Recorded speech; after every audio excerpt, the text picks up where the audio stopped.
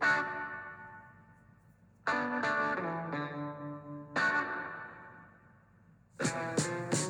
afternoon and welcome to the Marcus Today End of Day Report. My name is Henry Jennings. It is Friday, the 15th of December, and not many more sleeps to go till Santa comes down your chimney. As usual, though, with all the information contained in this podcast, it is general advice only, so please do your own research. Contact your own financial advisor regarding any of the thoughts, ideas, or insights in this podcast. Well, another solid day today. Not quite as good as yesterday and off the highs of the day, but we still closed up 64.8 big points, or 0.88%, 7,442.7. We opened at 7,391.4, which was the low for the day, and off we went.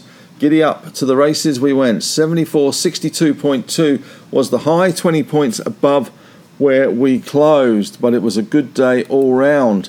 Once again, the big cap stocks really lifting the market, but it was pretty much across the board, to be honest. And we did see those 10-year bond yields back down to 4.14%, so pretty steady around those levels at the moment. The banks kicked higher. We had ANZ up 1.2%, Westpac up 0.9%, the big bank basket up to $188.28, Macquarie up 0.5%. Insurers steadied slightly. The big standout winner in the financial space today, though, was my Advent calendar pick for 2024. Well, 2024 seems to have come pretty early. It's up nearly 18% today. Originally tipped it at 37 cents. It's now 63 cents. So that one's working out quite well at the moment. Looking at the REITs, a little bit of a mixed picture there. We have Scentre Group up 1%, GMG though down 1.8%, and we did get some news out today from DXC with a bit of a property down revaluation, and they fell away today. They were down, let me just get the last close in that, they were down 3.6% on that news. Looking across the industrial space, pretty firm across the board. There were one or two exceptions. We did see the likes of Seven Group down 2.1%, Xero down 1%, but WiseTech up 1.2% in the All-Tech Index space. That was up 0.4%. Transurban doing well, up 1.9%. Qantas bouncing back, up 1.3%. CSL up 0.7%, was better at one stage. Cochlear up 0.8% there.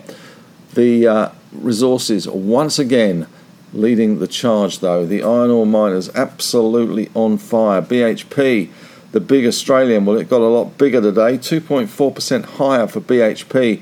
Rio, 2.2% higher.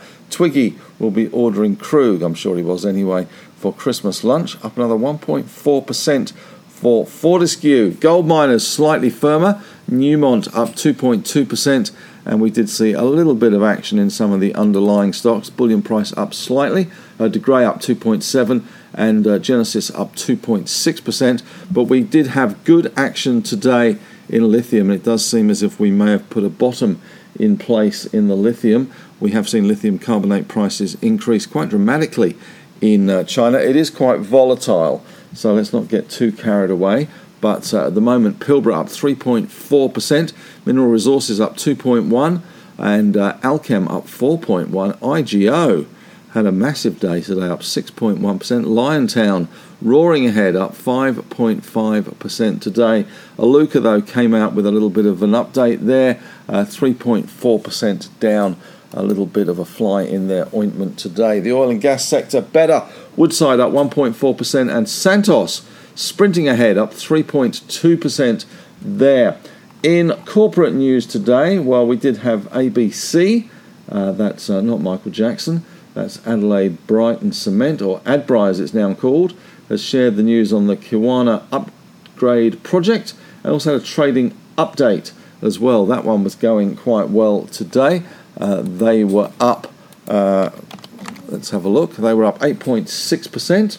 We also got news today that ACL, which is Australian Clinical Laboratories, has pulled their bid for Helios. No one actually thought that bid was ever going through. The ACCC put the kibosh on that officially today, and the bid was withdrawn from ACL. The stock price did very little on the back of it. I think it was down 0.7%. So no real surprise there. Was never in the Harry Kane portfolio because it was a scrip bid from that one. In economic news, we did see the NAB chairman Phil Corrigan saying Australia will avoid a recession. And we did get some local PMIs out and some stimulus from China with the PBOC pumping some money into the system, which is always good. And we did see a positive reaction in Asia on the back of that news. We saw that was $112 billion US of cash being pumped into the system. So that certainly helped support things, probably helped the iron ore stocks as well. We had the Nikkei up 0.9. We had the Hang Seng market up 2.5%. China, though, pretty much unchanged coming out of the lunch break there. And US futures at the moment, we've got very little movement there at the station for the word had passed around. Dow futures up 53, which with the fair value of minus 20 odd, I'll explain that one day, is showing it should open around 70 odd points higher. Nasdaq up around 18. Now bear in mind tonight it is a major liquidity event. We do have quadruple witching in the US. That is the expiry of options and futures across the board, stock and index options, both index option and index futures, and stock options and stock futures as well. So a big expiry tonight.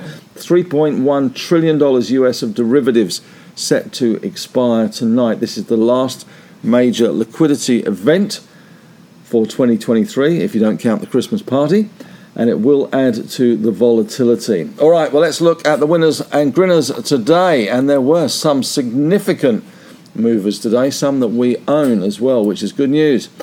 Core Lithium having a 15.1% rise today, 50 million shares traded today, back up to 30.5 cents. Weebit Nano, which we added and more to our small cap portfolio only yesterday on the open, traded up another 14.8%, closing at $4.58. Chalice, the brew that is true, was up 9.4% today, 6 million shares traded, good volume there.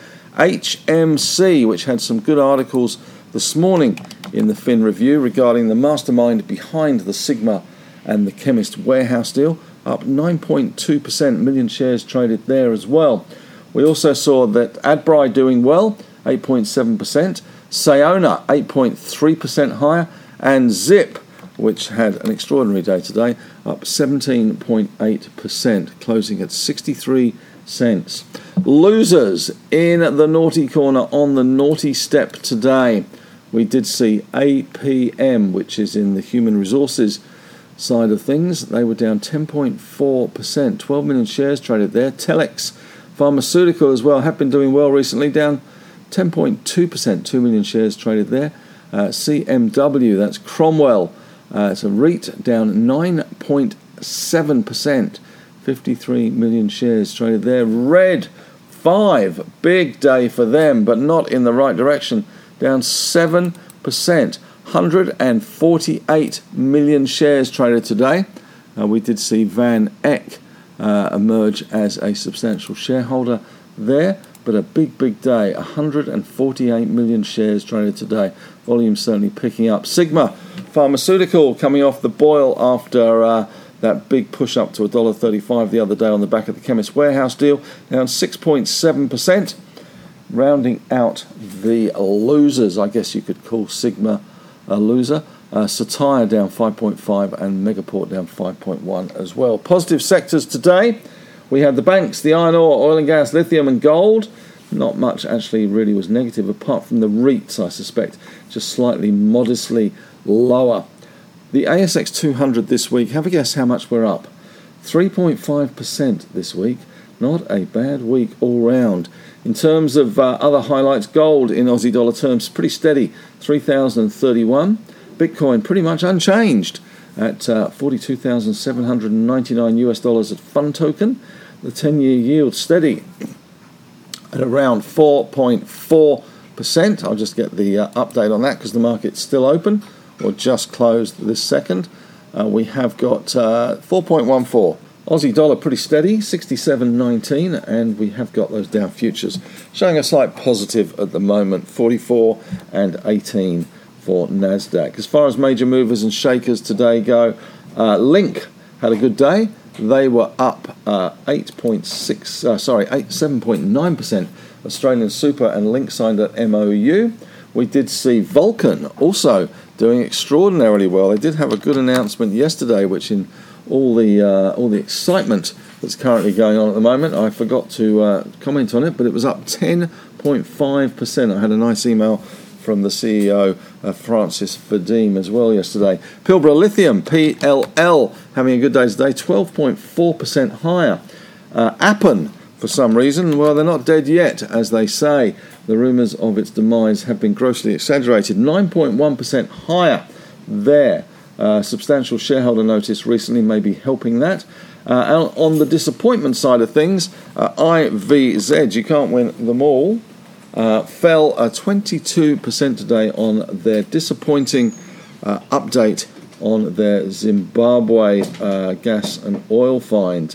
I did sit in for the webinar, probably more confused afterwards than before. We do hold them. It is back down to just above our initial buy price, so still holding that one. Speculative stock of the day, no clear winners today in terms of volume anyway. One winner was BPH Energy, which is looking for oil and gas off the coast of New South Wales, up 22.5%, 12 million shares traded, not a huge amount, $500,000 worth. In terms of company news today in a little more detail, we did get Dexus with their distribution, 26.7 cents for the half, unfranked. AMP updated us on their $1.1 billion capital management program.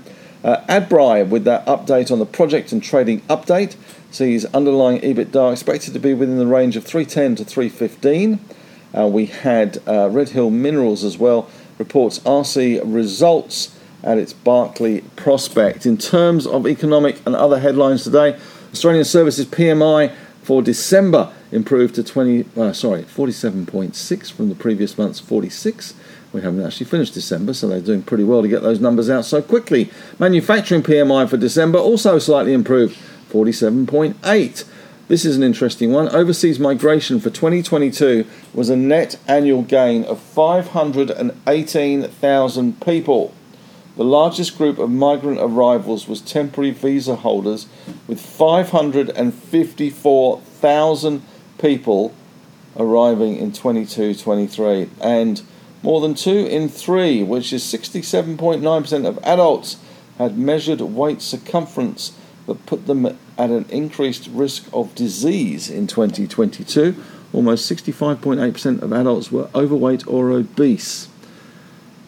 China's central bank injected the most cash per day on its one-year policy since 2016, 204 billion in Aussie dollar terms. We also saw some Japanese manufacturing sector numbers out, the lowest since February, matching the level back in September 2020. Oil poised to make its first weekly gain in 2 months. The EU, thanks to Hungary, has failed to agree on a $50 billion euro Ukraine funding package. And OPEC now controls barely half of the oil market, says the IAE. Fun fact, something to bear in mind, that Saturday Night Fever was released to the market. Great movie. 46 years ago this week. Took $282 million US at the box office and had the highest sales for any soundtrack album ever until Whitney Houston and The Bodyguard came along. Well, that's it from me today. Thanks very much for listening. Have a great evening. We'll be back again tomorrow with the weekend edition of the newsletter. And, of course, don't forget Ask the Analyst this afternoon at 5:30. Love to have your company. Looking forward to it. Be fast and furious. We've got 300 people registered to attend. I'm sure only 100 will turn up, thankfully. But in the meantime, have a great weekend.